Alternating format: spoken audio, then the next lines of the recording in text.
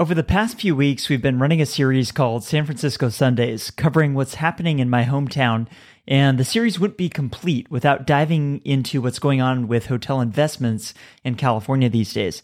To help us understand this, Craig Sullivan, founder and president of the California Lodging Investment Conference, is joining us to walk through what he's seeing. This is Hospitality Daily, the show that helps you stay informed and inspired each day by the most interesting people in hospitality. My name is Josiah McKenzie, and my goal is to help you reconnect with why you work in this industry and get fired up to go out there, delight others, and reach your goals. Let's get started. I consider myself an ambassador for the state of California. Born, raised here, love it here. And, every market's got its own idiosyncrasies. I mean, New York is different. Miami is, Chicago, LA, San Francisco, Boise, Idaho. Every market's got its own little nuances that can make things difficult. And that's why you get professionals that are familiar with the market if you're going into one that you're not familiar with, to make that journey just a little bit easier. But if you're a mid-cap to large-cap hotel company or a REIT, you understand it. You understand that one of the economic engines in this state is hotels, travel, and tourism. Okay? That's billions upon billions of dollars of revenue coming into this state every year. Agriculture, believe it or not, is still the largest industry in California.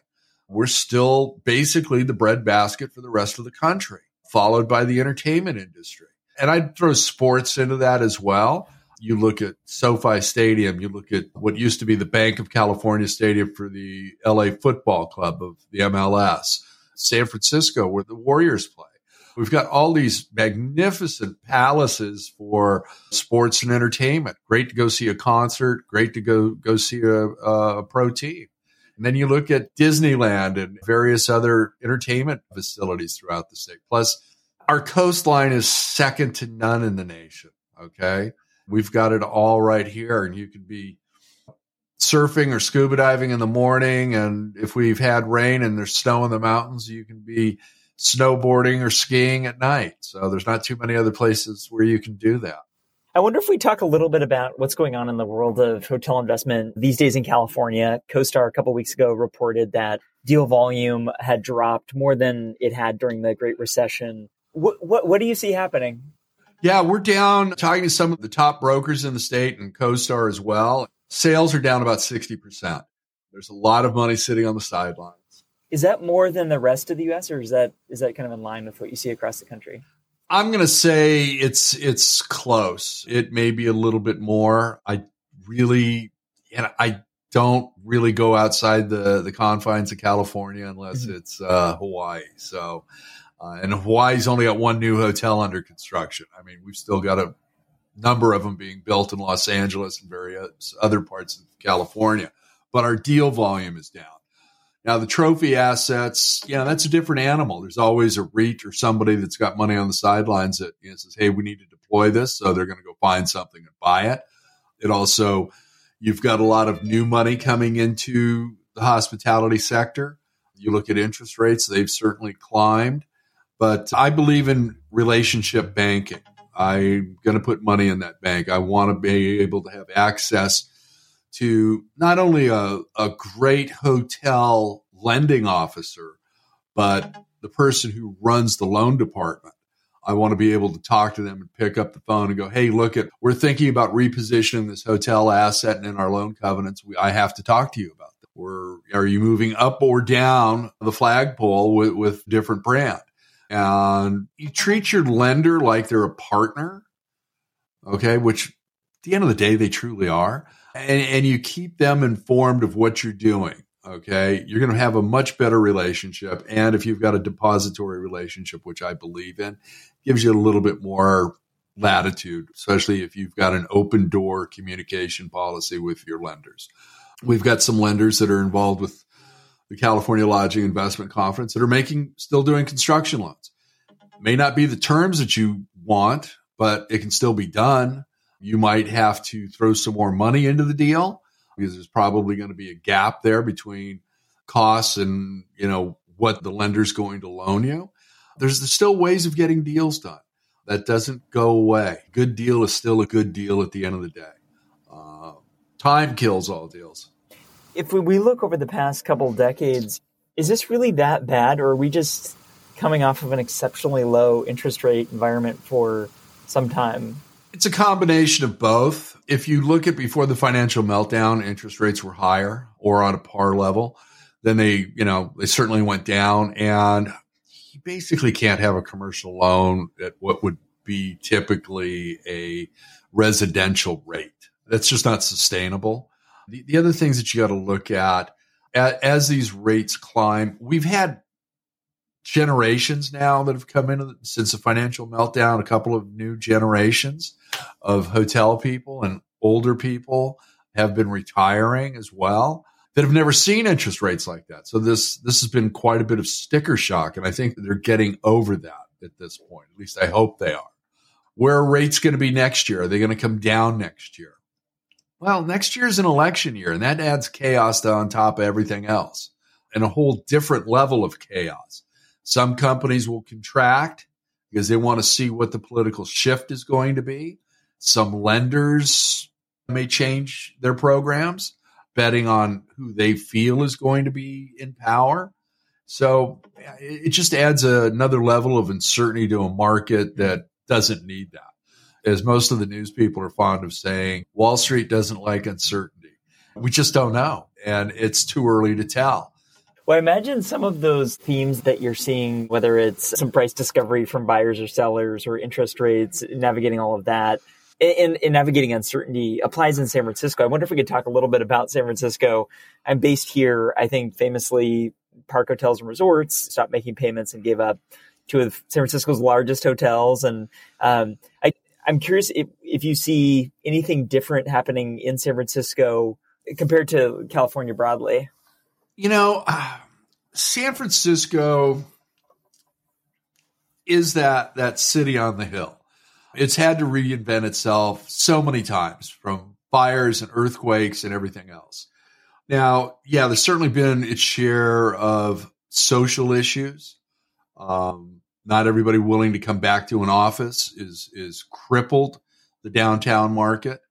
But your San Francisco Hotel Council is already putting it out there on their messaging that 2024, 2025 are going to be better for conferences and visitors. Now, I was just talking to somebody the other day, and the flights that used to come from China and the Far East, Asia Pacific to the United States, San Francisco was the first port of call. And that's like less than 40 flights a day now. Okay. So those numbers aren't back. You've also got a lot of U.S. tourist visitors that are gone abroad. They've gone to Europe. But your mayor in San Francisco is making some right moves. The police department, everybody's got to stop bagging on California and San Francisco in particular. I was up there a few months ago, and I actually found it a lot cleaner and much more pleasurable to walk around than I did downtown LA. You got to see it for yourself. And I think that's where it's helpful to move beyond just the headlines and to see for yourself. And that's why I appreciate us talking about the world of investment. I guess maybe just on that theme, though, is like kind of moving beyond the headline into what actually happens. So when in this scenario where you have a big REIT, hands over the keys of a property, what happens? Well, the lender doesn't want to take it back, first of all. Okay. Now, typically there's going to be a Wall Street, a securitized loan, and the special servicer is going to get involved, and they're going to start putting a program together to run the hotel. They've already put on a lockbox, so all the money that's coming into the hotel is going to them. Yeah. Will the flag remain? Good question. But they're going to bring in an outside receiver and a management company to run the hotel. They will typically hold it. When we had the financial meltdown, everybody thought there was going to be all these foreclosure acquisitions that, were going to be out there, and you're going to get these trophy assets for cents on the dollar. That didn't happen. It didn't materialize. So they're going to do everything they can to stabilize the hotel and get it running decently to good. Now, it could be a case where, the financial meltdown, we had one hotel REIT that tried to talk to the special servicers, but they had a default on their loans. They bought a hotel in San Diego for $80 million, had a $60 million loan on it. And they woke up one morning worth 40. How do you recover from that? That's $20 million you're in the hole. All of the analysts across the board said that this this REIT did the right thing by handing back these hotels and saved the stockholder value because they were a publicly traded REIT. So you've got to look at that. Does it negatively affect guests at all? Because you mentioned they'll figure out a way to keep it running. I'm curious, it's more of like an investment thing. Do guests even notice? That's more of an investment thing, and you try and keep it behind the scenes. It's like watching the sausage being made in a butcher shop. So, now there was so much press about that. And then you also had all these stores and restaurants and everything else all closing, and everybody piled on and started bagging on San Francisco.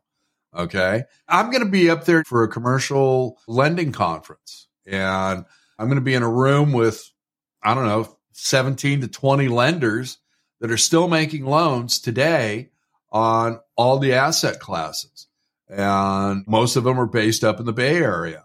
So it's like, okay, let's sit down and talk to them and see what they have to say, see where they're going, see what, they're sniffing around and seeing how that they can still be productive and still get loans done. And I think that's a big part of it. Well, let me ask you this, Craig. You see and participate in the industry on a lot of different levels. What will it take to make San Francisco and the Bay Area a more attractive place for investment? Because I think, as we've talked about, everybody wins when that happens. The participants, money flows in, you can create things, benefits the community, benefits the people visiting. So I'm curious what needs to happen to make it more attractive. Well, I think it's going to be a few things, and I don't think it's just limited to San Francisco. I think it's across the board in the nation. Is one, we have to get a handle on mental health in this country.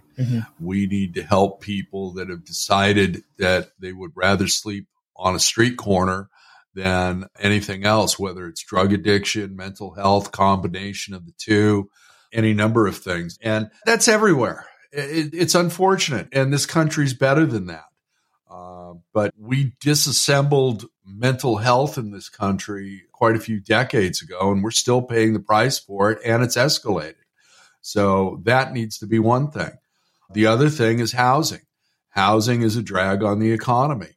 You look at where prices are today, and most people can't afford to buy a house or a condo or a loft in San Francisco. And I think the East Bay is getting priced out as well. Certainly Southern California, Los Angeles, Orange County, a lot of San Diego, same thing. We've got to get a handle on that. You need that meeting of the minds and going, hey, we're adding a new hotel and there's a lot of tax revenue coming in that we don't have to split with the county or state. Okay. And we want that here. So yeah, let's give them a hand. Let's, get this open and built. Every city wants a 4- or 5-star full service hotel. That doesn't work in every city. Okay. I like select service because that helps spread some of the money out on the street. You're being a good neighbor. Okay. It's that restaurant next door because, the only thing you're offering in a select service is a free breakfast with way too many cereal selections that nobody wants anyhow. But that's my opinion. But you've got to set this up, and you've got to be able to. City, county, state needs to step up and help. And they need to do it in a way where we're not being taxed on miles that we're driving and a few other things.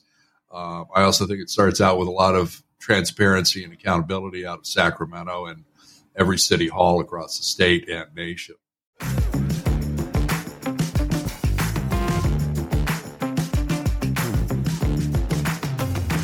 Great hospitality providers know that every touch point matters a lot, so they spend a lot of time making sure that each interaction better serves their guests and makes life easier for their teams. If you'd like to operate this way, I suggest you check out Sojourn. They've built a reputation as the market leader in helping hotels and resorts earn direct bookings through digital advertising over the years. And more recently, they've expanded into offering a complete suite of guest experience solutions, including an AI smart concierge, reputation manager, and guest marketing suite. I've been working with Sojourn for years now, and everything from the way their technology is built to the talented experts they have on staff makes it no surprise that when I talk with people about technology, Sojourn comes up again and again. Hospitality providers love them. If you'd like to learn more about how Sojourn can help you better engage your guests and drive more profitable direct bookings, visit sojourn.com. That's SOJERN.com. Before we go, I want to let you know about a few more things. First, if you haven't done so already, subscribe to this podcast on Apple Podcasts, Spotify, or your favorite app to stay inspired each day by actionable insights from the most interesting people in hospitality. Second, I've started sharing videos and photos from the stories on this show on Instagram and YouTube, so if you'd like to see those or watch along, I encourage you to follow Hospitality Daily there so we can stay in touch. Third, if you'd like to listen to more conversations like the one you just heard, visit this podcast website at podcast.hospitalitydaily.com. I've spent a lot of time building out this website because I want to make it really easy for you to listen to the topics and guests that you are interested in, whether that's culture and leadership or operations or technology or something else. Browse and search the entire library of more than 400 episodes for some of the top leaders and innovators in hospitality at podcast.hospitalitydaily.com to get ideas for delighting the people around you and reaching your business and career goals. I produce this podcast each day and give it away for free because I want us all to learn and grow together. If you enjoyed today's episode, I just have one favor to ask. Please take a moment to text or email this episode to a friend or colleague who might appreciate it as well. They'll be grateful to hear from you, and what we covered in the show can help them, as I hope it helped you today. Thanks for listening, and I'll see you here tomorrow.